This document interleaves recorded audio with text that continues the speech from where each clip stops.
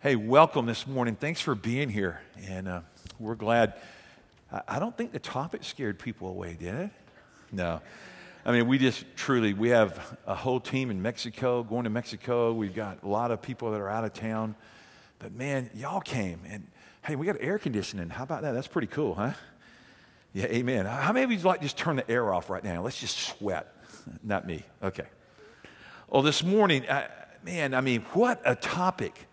I mean, look at this. What was I thinking? Dinosaurs, premarital sex, end times. Let's close in prayer. I mean, man, that's a topic, isn't it? Hopefully a lot of people will decide to go watch this later or say, man, I can't believe you did that. You know, there's a lot of discussion, a lot of teachings at the university, at the schools, whatever level. Did God create dinosaurs? Did God create dinosaurs? I believe he did. Some of you are like, man, that's like shaking me up. What's the age of the earth? Big Bang Theory, evolution, on and on, carbon dating. I mean, you could just get all worked up, and my whole goal is not to get you worked up over dinosaurs. And some of you are like, man, Jurassic Park. I remember when that came out. I got into dinosaurs. Okay, well, we'll pray for you. But I want you to turn over to Genesis 1:1. Will you turn to Genesis 1:1? It's just a great verse to think about this morning as we look there together. In the beginning, God created the heavens and the earth. 10 simple words. If you believe those 10 words, then shouldn't you believe all of the Word of God? And the church said, amen. I mean, in the beginning. You see, to have an end, to have creation, to have development, you've got to have a beginning. And God says, in the beginning, I love where he starts right there. And there's all these different camps and options that talk about creation. I'm really into this whole creationist thing. We had a guy here in the early years when we moved into this facility, early 2000s, and his name was Dr. Kent Hovind. He was known as Dino, dinosaur. Dr. Dino was like his email or whatever. And we had this conference every night for a week, and about 450 people packed this place out every night. It was just amazing. People came in, they wanted to hear a biblical account of creation. He was called a creation evangelist. So it was really unique, and man, he just gave so much information, and he was just constantly backing it up with scripture, and man, people left here, and they were just fired up. But let me just give you some different camps. The young earth creationism is, that God literally created it in 6 days. And so you can go down that road and you do a lot of study. I just want to kind of highlight these things for you. And so these people go, hey, well, it's like maybe 6,000 years old, maybe 10,000 years old. Then there's the day-age theory from the Hebrew yom. And the 24-hour periods were a lot longer than the 24-hour periods we know. And they go into all this thing, and then they go, the earth must be hundreds of millions of years old. Then you got the ones that are theistic evolution, and they say it's hundreds of millions of years of age, but it did have God, and God was somehow involved in that, and he guided the steps of that. And then there's the literary framework that the first chapters of Genesis are really a poetry framework that God gives us to, but it's not enough evidence, they seem to think, for creationism. You probably kind of know where I'm at, but there's no beginning without a beginner. Write that down. There's no beginning without a beginner. We have a beginner. The beginning is God. In Genesis 1:1 that we just read, you just begin to read this. I've done so much research on this, and I just think about this whole dinosaur thing. So I just thought I'd kind of talk about it. A lot of people go, I want there to be dinosaurs, or were dinosaurs, now they're extinct, on and on and on. I went and started just Googling, and we had VHS tapes, does that date us, of Dr. Dino when he was here. And he shared so much information and all the sightings in different countries and swamps and these animals and these huge creatures that missionaries would go in, and some 10, 11,000 accounts in this one area where they said these animals were just massive. And then some people will say, well, they must have been a hippo or a crocodile. I don't think a hippo or a crocodile looks like a dinosaur. How about you? I mean, I was in Africa a few years ago, and I came down on this part, and hippos, man, they were massive. And there were hundreds of them, and they were snorting, and they were loud, and and I was thinking, man, they're nasty. I want to get out of here. And the thing is, this place where we stayed in this tent down in this area, and all night we listened to the hippos. It was such a glorious experience. And then you can just do a lot of research on this on your own, but you go into about 1907, you see all these different scientific discoveries, and you can watch different channels about it. And then they'd say there was like these really big snake, lizard animals that weighed tons, huge, small. This guy named Loch Ness Monsters, he writes about the sea dragons in 1934 in Time magazine. Even 1994 in Russia, Japan, Norway, Sweden, they would talk about these Canadian lake monsters that, man, they weren't like sharks, they weren't like fish, they didn't know exactly what they were, and some are like, well, I think they're dinosaurs. I read about this one British Columbia, Ogopogo. Isn't that a great name, Ogopogo? Sounds like you want to go dancing with him. He was like 30 foot long. On and on. I just read, and then, of course, y'all are like, well, how about T-Rex? Where was T-Rex? I don't know. But what I do know is I've listed 2 scriptures here that I think are just fascinating. I've read them over the years and just kind of blew through them, but as I was doing research, I thought, man, they might be interested in this. So look right there at the top. Were dinosaurs on the ark? Dr. Hovind, a lot smarter than I, he says, yeah, I think they were. And when you read Scripture, it says, and God didn't have every species, but he said in their own kind. And somebody says there's like 8,000 different kinds, but there's a lot more than that species. But basically, you took babies on the ark because babies live longer and they took up less room. And how big was the ark? And you can read the Scripture about that. And it's really fascinating. But I want you to look at Isaiah chapter 11, verse 6 through 7. You probably have read through this and probably didn't catch it, and you just went, well, yeah, I was kind of doing a speed reading. Oh, let me just read it to you. The wolf also shall dwell with the lamb, the leopard shall lie down with the young goat, the calf and the young lion and the fatling together, and a little child shall lead them. The cow and the bear shall graze, their young ones shall lie down together, and the lion shall eat straw like the ox. That sounds just like when we go out to our zoo and we see the lions and the birds sitting together, right? No. But, God's got ability to do whatever. And so who says that these huge beasts didn't exist and that they couldn't live among civilizations? So are dinosaurs specifically mentioned in the Bible? No. Man, I've looked at Greek, I've looked at Hebrew, I've read the Scriptures through many times. They're not in there. Now, I did some study, and it says the word dinosaur, we didn't even really come up with that word until about 200 years ago. But we would say these big animals, these big creatures. But I want you to see something here. And look at the first word, behemoth. Behemoth. When you just go, yeah, you're a big old behemoth. I don't really hear that word anymore, but I know when I was a kid, you would hear it. Well, here's where it comes from. Look at Isaiah here and Job. Look at Job 40, 15 through 24.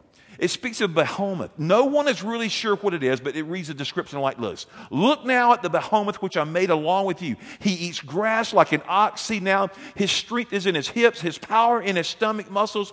He moves his tail like a cedar. The sinews of his thighs are tightly knit. His bones are like beams of bronze, his ribs like bars of iron. He is the first of the ways of God. Only he who made him can bring near his sword. Surely the mountains yield food for him, and all the beasts of the field play there. He lies under the lotus trees in a covert of reeds and marsh. The lotus trees cover him with their shade. The willows by the brook surround him. Indeed, the river may rage, yet he is not disturbed. He is confident, though the Jordan gushes into his mouth, though he takes it in his eyes, or one pierces his nose with a snare. I don't know about you. When I read about this behemoth here, what does it sound like to you? Does it sound like a crocodile? Does it sound like a fish? Sounds like maybe some kind of dinosaur or something. I don't know. It's just, and then look at the next one, and I've just put it in your notes, and I'm going to move on to probably a subject we need to really talk about. Leviathan, Job 41. The Leviathan is another creature described that has been hard to find in a modern equivalent.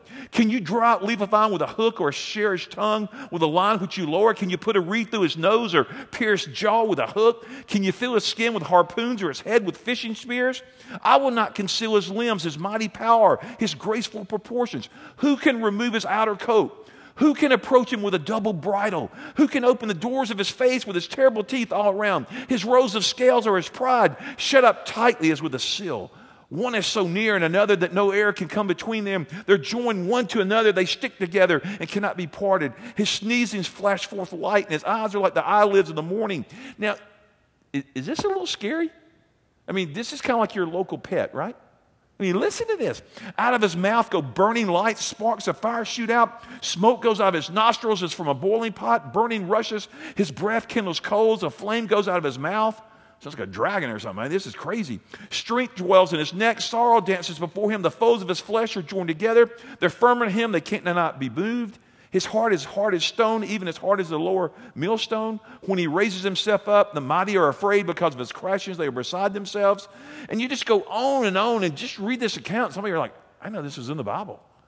Well, I just thought it was interesting that I would just, some of you are like, I just wish you would talk on this all day. See, the whole creation thing, I just took that pretty easy when I came to Christ. I am a creationist. I'm into that. When God says 6 days, I'm fine with it. I know some of you are so scientific and you want to debate and you want to discuss and you'll go off to university and on and on. I just want you to know one thing. I just want you to anchor your life on Jesus. And the church said, and there's going to be all kind of theories and all kind of different discussions about how all this happened and it didn't happen. But I know my God is good. I know he created us for his purpose, to give him glory. So just Google it this afternoon, Dr. Dino, Dr. Kent Hovind. You can watch video after video. When I went this week and started going back over some of this, I went, wow, I forgot how much fun we had in a creation conference when he came here. Now, let's go into this next subject. There's no kids in here, right? Only kids that their parents said, I already read it in one. He goes, I can't come in church. I said, come on in and worship. We're worshiping Jesus. And he goes, my mom said I'm not allowed in here. So I want to thank that mom. I almost called her name. Okay. Do y'all agree we live in a sex-saturated culture? I know some of you are like, how's he going to transition from a dinosaur to sex? I just did it, okay? Let's just figure it, man. Pornography's rampant and billboards and all across our social media devices and emails and whatever, and what's happening with the whole sex-crazed society as we get desensitized so many times to images that we don't need to view. And so many people struggle with this. I used to just think it was all men, but it's not. It's men and women and just how it's destroying people. I remember when I started talking about sex years ago, I was a youth pastor, and for a lot of years, Don and I did youth ministry and had a marvelous run. And I would ask kids what they wanted to talk about. And sometimes I'd go, what do you want to talk about? Number one subject every time, sex. I'm like, man, you're 12 years old. You're 15. You're 17. You're 18. Yes, we want to talk about sex. And then the next subject, they'd go, end times. So I'm going to talk about both of those today. And so I remember one time I was doing research. I was on an airplane, and I was flying across the coast, and I had this book. Now, I'm about late 20s, maybe 30. You know, I had hair. That's kind of a novel idea. And I'm on this airplane, I'm doing research, and I forgot the book that I had in my hand. How to Handle Your Hormones. And I'm sitting there reading this book, and this guy next to me, and he's looking at me like, man, you're like crazy.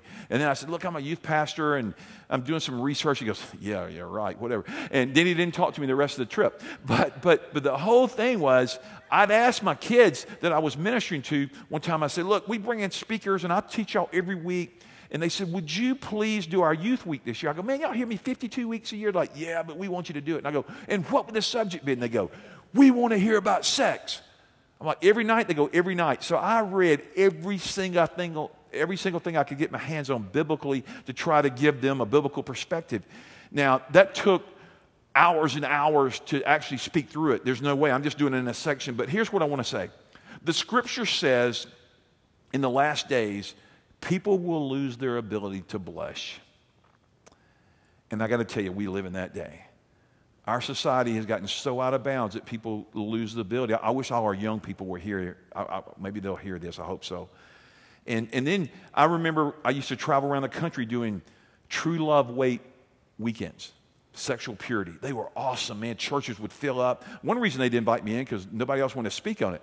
And so I would come in, and we'd have these huge covenant commitments. And my kids got to go through that. And I know the Wombles and others in our church have done purity weekends with their kids, and I applaud that. I think they're tremendous. They were real big in the 80s and 90s. And for whatever reason, they're just, you don't hear about churches doing them anymore. And the whole abstinence campaign, and I should abstain from sex and save it for marriage. Absolutely, that's God's way.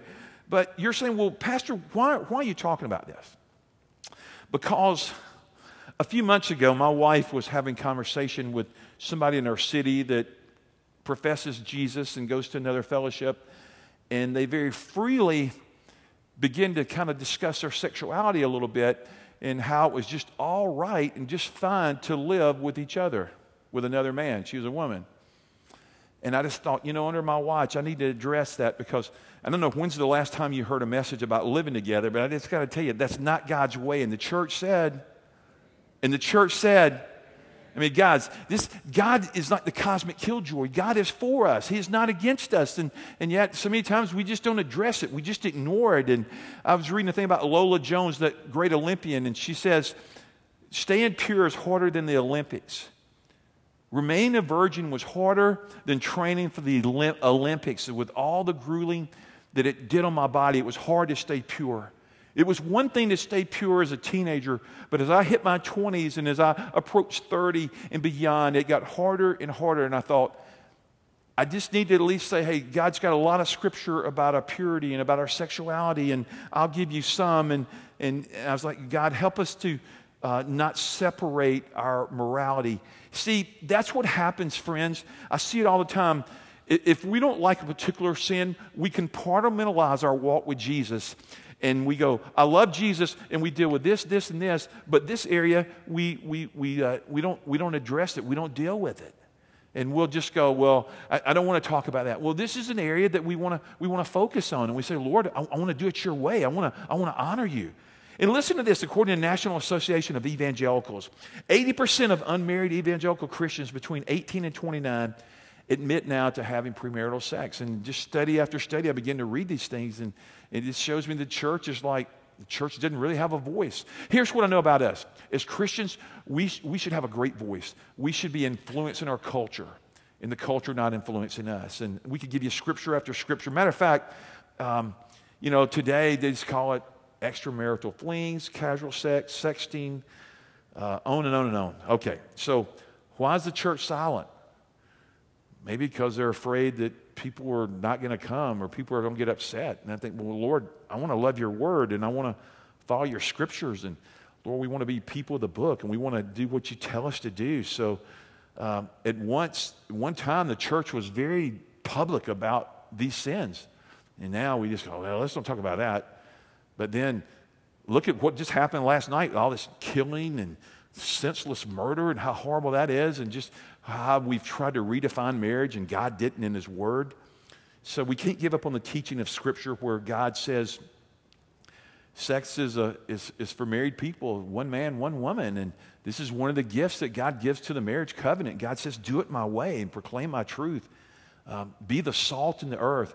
Be the light of the world. That's what Jesus says. So we have a chance to be the light of Christ. And I just pray that our church will be known for just shining, not judgmental, not condemning, just, man, this is what Jesus tells me. This is why I try to do this. It's where I find spiritual strength to hang in there and be strong for the Savior. And so, it's amazing. Over the years, when people come into covenant with our church, Tim knows this, we think the church is for everybody. We think all people come, and we invite you to. But when you come into covenant, we realize that you're holding yourself to a higher standard, and you want to follow the ways of Christ. And so we'll ask people if we find out, like, man, are you living together? And so many, over the years, some have said, yeah, we're doing that. And so I would have to either shut up and ignore it or address it. And Donna knows that I do. And it's hard as a pastor. Can I just tell you, you got these two people in front of you that you love and you've gotten to know, and then you ask them a question, and they go, yeah, what's the deal with that? And I go, well, man, it's not right. It's sin, and Jesus addressed that. And I had a girl one time, she looked at me, she goes, my grandmother thinks that too. I go, well, man, God bless your grandmama, but, Jesus does too. And it's been cool. We have some missionaries today out of our church in another country, and I remember sitting down with them. They had both come to faith in our church in Christ. And I remember telling them, I said, man, this is not God's best. This is not God's way. I'm going to ask y'all to move out and separate till we can get you married. And I was prepared for them to hit me or leave. And they said, you're serious? I said, I am. This is God's way. And they said, we want to do it God's way. And I remember doing their marriage. It was awesome. And today, they're missionaries in another country of the world. And I just thought, man, they're just trying to follow Christ, and they're raising a little girl trying to get her to follow the Scripture. So I just think about how powerful that is. Man, I've got so much information here, but let me just move to this because I want to share some scriptures with you that I think are really powerful. 1 Corinthians chapter 6, verses 18 through 20. The Bible just says, the Apostle Paul says, flee from sexual immorality. All other sins a person commits are outside the body, but whoever sins sexually sins against their own body. So Jesus is very clear there to honor God with your bodies. Look at 1 Corinthians 7:2. But since sexual immorality is occurring, each man should have sexual relations with his own wife and each woman with her own husband. And there he says, and this is that sexual gift, and it needs to be in the boundaries of marriage. And God says, this is where it brings blessing to me. And then look at 1 Thessalonians 4:3 through 5. It is God's will that you should be sanctified, that you should avoid sexual immorality, that each of you should learn to control your own body in a way that is holy and honorable, not in a passionate lust like the pagans who do not know God. So God's just so clear to say, keep yourselves from sexual promiscuity or from sexual sin and follow me. And I'm like, God, thank you for your word that you're trying to teach us the scriptures. And then just the last one here, Galatians 5:19 through 20. The acts of the flesh are obvious: sexual immorality, impurity, debauchery, idolatry, witchcraft, hatred, discord, jealousy, fits of rage, selfish ambition, dissensions, factions. God says, don't fulfill that.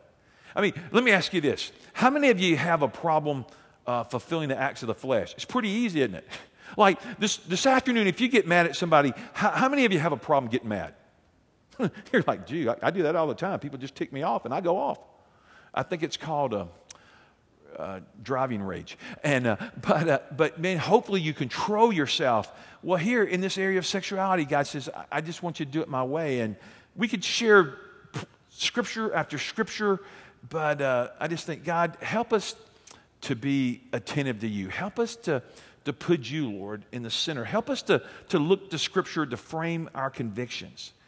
You know, all through Scripture, Mosaic law, New Testament, teaching of Jesus, he just tries to get us to get in on his plan and do it his way. In the New Testament, they would go to the temple, and sex was so just all over, and they would have these temple prostitutes, and these people were like religious people, and they would go in, and this would happen, and we read about it in Scripture. So this is not like some new sin that people created. It's like the church has had to deal with it for a long time. Except now we've got so much stuff flashing in front of us all the time, and God's like, but I want you to get my perspective. I wish all our young couples were here. So many of them this weekend is they're purposing to raise godly kids, and our little boys and girls, that they will grow up with the values and convictions of Jesus. And the church said, that's what I want for my kids. Now, I know you're like, oh, we ain't talking about sexuality in the class I'm doing. I'm leaving. No, I don't think you need to there. You're trying to teach them about the love of the Father and about grace, but they'll get to student ministry. We'll have an opportunity to be able to instruct them in the ways of what Scripture says to us. So this whole thing where Scripture uses the word fornication, adultery, premarital, God's very clear. You know, we came up with a new word years ago. It's called an affair.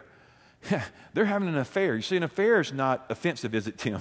If somebody says they're having an affair, like I go to this sandwich place with Blake. He loves Chappie's. I kind of burned out on it in the early years of student ministry. It's the only place we had to eat. And now I kind of do breakfast there. But I go with him, and Chris likes it, and it's a great place. And they had this sandwich. I don't even know if it's there anymore, and it's called the Affair. I'm like, I don't need a sandwich called the Affair, you know? But you see, if we gloss over it, we make it good and make it somehow palatable, people will go, well, it's not so bad. Well, Jesus is just real quick, goes, man, you lustful, you adulterous, you fornicator. I know you're like, you want us to start calling it that? Well, the Bible does have some words, and you can begin to look that up. You can even do a Greek study and go, if I had more time and I'm going to move on, you'd go, oh, okay, well, this is pretty serious. It is to Jesus. So here it is, hot topics. You're saying, you're going to be all for weeks, you're going to be talking about hard things like in a couple of weeks, we're going to talk about abortion and about pro-life and how God celebrates that. And we'll just talk about different topics that maybe we wouldn't at another time. So hopefully this will encourage your heart this morning. I just want you to hear this. In 1 Corinthians 6:9 through 10, Jesus just says it this way through Paul. He goes, these of sexual perversion, these of sexual sins, fornicators will not inherit eternal life. And so God, even though Hollywood and everybody makes it look appealing and good, Jesus says, I want you to do it my way. I want you to get covered by my blood and purpose to follow me. That doesn't mean when we fail and we've blown it, that is not the message I'm giving today. I'm saying, but when we know the truth and we say, God, help me to attach myself to truth. Help me to follow truth, Jesus. Help me to do it your way. So I'm hoping the Lord will just begin to strengthen the marriage covenant. Man, the marriage covenant is under such attack. You know, that back to this illustration, everybody's saying, hey, we just live together. Every study Don and I read, the chances of divorce and the chance of not making it because they decide to live together first and to get married, it shoots through the ceiling how those marriages fail so much faster than the other ones. And God's like, I want you to save yourself and be pure. And you're saying, well, Pastor, I've already blown it. Here's the thing I love about grace. Grace means you and I get to start over. We get to get new. And this morning, Jesus could just make us pure and holy. And I love that. So I'm never going to be the guy trying to condemn people like, man, I did this. Man, if you knew my past, you'd like, you hypocrite. Yeah, man, I'd still fight with sin just like you do every day. And there's things that I'm glad Christ cleaned over and gave me a new start. So I want you to hear that message of hope this morning. But Jesus would just say, hey, flee, abstain, control yourself, submit yourself to my Holy Spirit. Okay. Anyway, Scripture's pretty clear. Genesis 2:24 through 25. Therefore, a man shall leave his father, his mother, hold fast to his wife. They shall become one flesh, and the man and his wife says they were both naked there and unashamed. I'll let your mom and dad talk to you about that. No, kids are not in here. I mean, we just get that. It's like, man, there was no reason to have shame. See, when we live outside the bounds of God, shame always comes in. Anytime you and I sin, that's when shame comes. When we're doing it God's way, we don't have shame. But here's the great thing. When we have shame, we can repent, we can turn, and Jesus can wash over that. Is anybody grateful for that this morning besides me? I mean, are y'all glad that Jesus can cover us wherever we are? Man, I am. Like, man, I wouldn't even come up here if it wasn't for his grace. I mean, so premarital sex, yes, it's immoral. 1 Corinthians 7:2, but because of the temptation of sexual immorality, each man should have his own wife and each woman her own husband. So Paul was going, well, it's better not to marry.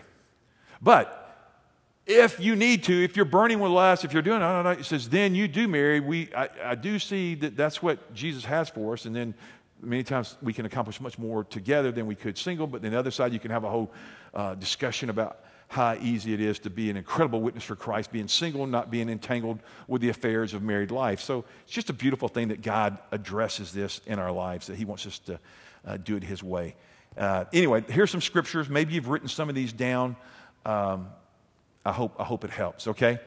All right, let's move to the next one. You ready for this? This is interesting. Because, man, I'm just having to skip through stuff because I could go for like an hour. I don't know what I was thinking. Okay. All right, so we talked about dinosaurs. We talked about premarital sex. Now I'm going to do end times, okay? Wow, you're going to do end times like in just a few minutes? I'm going to try. Look at the outline there with me. What about end times? Are we in the last days? And the answer would be, now wait a minute. Are we in the last days? Yeah, we are. You're saying, but this was written a couple thousand years ago. Yeah, and it might be the last days for you right now. But prophecy is being fulfilled. And as it's being fulfilled, we want to say, what influences us? The Word of God or the world? And we all have two choices. And I pray that the Word influences us over culture or the world, okay? Look at this scripture. Matthew 24:36. But about that day or hour, no one knows, not even the angels in heaven nor the Son, but only the Father. I just love that. Like, you know, a lot of times people teach on end times and they come out and they start getting out charts and they start flipping them and they get pre, mid, post, tribulationists and millennialists and on. And I'm panned because I think it's all going to pan out in the end. Okay, that was a joke, but you didn't get it. Okay, but you could have biblical discussion, but I'm not sure the Father's in heaven going, you know, Jesus, Son, I'm going to go back just as soon as I figure out their charts. I mean, I've sat in Revelation end time studies, and some of them have been really good, and some of them haven't. And people are trying to predict. And do you remember that guy? He was a NASA employee. And he wrote a book about 88 reasons Jesus will come on this particular, he had like 3 days that he picked it down to. And guess what? Jesus didn't come in 1988. The next year, in 1989, he wrote 89 reasons. Then I did some research on this guy. Then he went like 93 reasons, 90. And by the time he got to 94 or something, finally the publisher said, "You're a fraud." And they wouldn't publish his book. I mean, even the Son of God says, "I don't know. The Father has not revealed it to me." But he says, be ready. So this whole end time, let me just put it this way. Are we living in the last days? Well, listen to 2 Peter 3:3-4, the Living Bible. Just write down that translation or that reference. First, I want to remind you that in the last days there will be scoffers who will do every wrong they can think of. They'll laugh at the truth. This will be their line of argument. So Jesus promised to come back, did he? And then where is he? He never came. Why, as far back as anyone can remember, everything has remained exactly as it was since the day of creation. Do y'all think we live in a day now that people scoff at us as believers? Sure they do. All right, let's look at this. The coming of the Antichrist is a sign of the end. 1 John 2:18. Little children, it is the last hour, and as you have heard that the Antichrist is coming, even now many Antichrists have come, by which we know that is the last hour. Now, I'm not going to sit here, and I don't think Tim will, I'm not going to try to tell you who is the Antichrist. And I know some of you already filled it in. You just wrote down somebody's name. Shame on you. I don't know who the Antichrist is. The spirit of the Antichrist is coming to the world, and he says in the latter days. What moral conditions will be characteristic of a society in the last days? 2 Timothy 3:1-5. Listen to what Scripture says. There will be terrible times in the last days. People will be lovers of themselves, lovers of money, boastful, proud, abusive, disobedient to their parents, ungrateful, unholy, without love, unforgiving, slanderous, without self-control, brutals, not lovers of the good, treacherous, rash, conceited, lovers of pleasure rather than lovers of God, having a form of godliness but denying its power. Have nothing to do with them. Did I just describe America? I did. So I think it's the last days. What other signs do we see? Luke 21:25-26. Hopefully you write down these references. There will be signs in the sun, the moon, the stars, on the earth. The nations will be in anguish, perplexity at the roaring and the tossing of the sea. Men will faint from terror, apprehensive is what's coming in the world, for the heavenly bodies will be shaken. Man, definitely where we're living now. And on I could just talk about all the different things. But what are people to do when they see all these different events and things taking place? Matthew 24:42-44. So be prepared, for you don't know what day our Lord is coming. Just as a man can prevent trouble from thieves by keeping watch for them, so you can avoid trouble by always being ready for my unannounced return. In other words, Jesus will come like a thief in a night, unannounced. He gives us scripture, he gives us truths, he reveals the last days, but we have to be ready at all times. Some people, especially old people, they will pray all the time, Lord Jesus, come tonight. Young people are like, well, I got some stuff I want to do, Jesus, so don't come this week, okay? But you know what I find? If we always put it off, it's like, well, I want to get a driver's license. If I just get a driver's license, then Jesus can come. And then if I could just graduate high school, and then if I could just go to university, if I could just graduate university, hey, if I can maybe get married, hey, maybe I could get a job. Maybe you should get a job and then get married. Okay. And hey, and then could I just do this? And then could I buy a house? And then could I have a car? Could I have a boat? And then could I have a first grandchild? No. Then could I have 10 grandchildren? No. Could then I be a great-great-grandfather? You know what I'm saying? I mean, it's just, we always are putting it off. And Jesus just says, long for my appearing. Just be ready, because I'm going to come back. So I love all this. The secrecy of his coming, it's a hidden time to us. It's a heavenly time, but he will come. And God, I think the thought that I just think of this morning is just be ready. Be near God. Stay close to his heart. Take advantage of opportunities to be in Bible studies and study his word. And say, Lord, I want to hide your word in my heart that I might not sin against you. Lord, I want to be faithful. I'm just sitting here looking at all the stuff that I had. Write down Daniel chapter 12, verse 4. Talks about an increase of knowledge. man, I found this thing last night, and I thought it was amazing. There's a guy named Jimmy Evans. He's a marriage guru, and I've bought his books and stuff, and I've asked people to buy them, and they're really good, but he's also a good preacher. And he did this end times teaching, and I just ran across it, and he talks about the technology of the age and how used to, people only traveled about 30 or 40 miles, and then 300 or 400 miles, and then maybe 1,000 miles. And now you can be here today, and you can travel internationally in just a few hours. You can be in another country. And then how you can now have a seminary or a Bible college teaching just on a little bitty chip. Instead of having to go there, it's just amazing how knowledge and how, it took forever to like double. And I heard a thing yesterday I'd never heard. It says now human knowledge can double in a 12-hour span of time. That which at one time took centuries or in a century. And around World War II, I think it happened to be like in a 25-year period. I mean, do y'all feel that way, that life, that technology and everything is just running like this all the time, like a gerbil on the wheel? I mean, are y'all overwhelmed as I am sometimes? Like there's just so much coming at us. And yet with that comes the advancement of the gospel, and I think about how great that is. In Matthew 24:12, it says, because of the increase of the wickedness, the love of most will grow cold. That's our generation. The love of Christ, the love for other people is growing cold. And Jesus says, let the church influence the world. Don't let the world influence the church. So in Acts 2:17, it just says, in the last day, God says, I will pour out my spirit on all people. Your sons and daughters will prophesy. Your young men will see visions. Your old men will dream dreams. 1 Peter 3. First of all, you must understand that in the last days, scoffers will come, scoffing and following their own evil desires. They will say, where is this coming? He promised, and he will come. So, Chris, I'm going to ask you just to come, and here's kind of the parting thing. Write this thought down. Maybe this will help you. Live daily with the end in mind. Live your life daily for Christ with the end in mind that he'll come again. And I know you're going, he did it. How did he do that? Well, because I just skipped like half my talk, but that's okay. This could have been like 5 talks. But I hope when you leave here today going, like last weekend, I just felt the passion of the gospel. This weekend, it's more kind of like topical.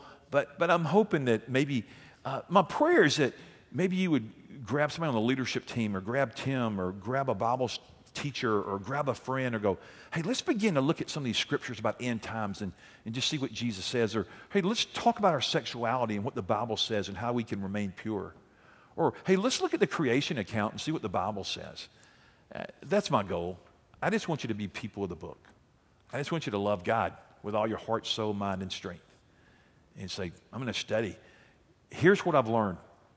I've been walking with Christ for a long time, almost 4 decades.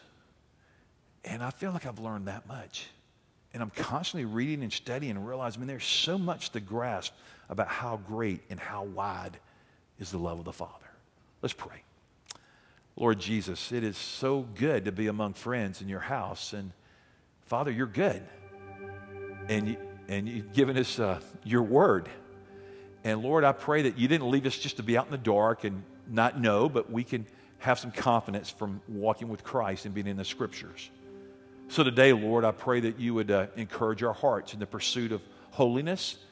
Lord, that's what you talk about. Be holy as I'm holy. Lord, I pray that people would just trust completely in Christ and nothing else for biblical salvation, and they would follow your lordship on a daily basis. Lord, we've talked about some vast subjects, but I pray you would give understanding and instruction and leadership. Lord, I love this next song that Chris is going to lead us in. So I invite everybody to stand to your feet right now, if you would. And when I first heard this song, it was Bill Hybels with a guy at a leadership summit, and I was just moved to tears. And since then, this guy, you've probably heard of him, his name's Chris Tomlin. We have done a lot of his music the last 10 years. He took it, and he took it to another level to where now you hear it on the radio or wherever. But it's just called Good, Good Father. So this morning, I just hope right now that you won't walk away here condemned. You'll walk away from here going, My Father knows what's best. My Father gives me boundaries, and He gives me amazing grace and mercy if I'll walk with Him.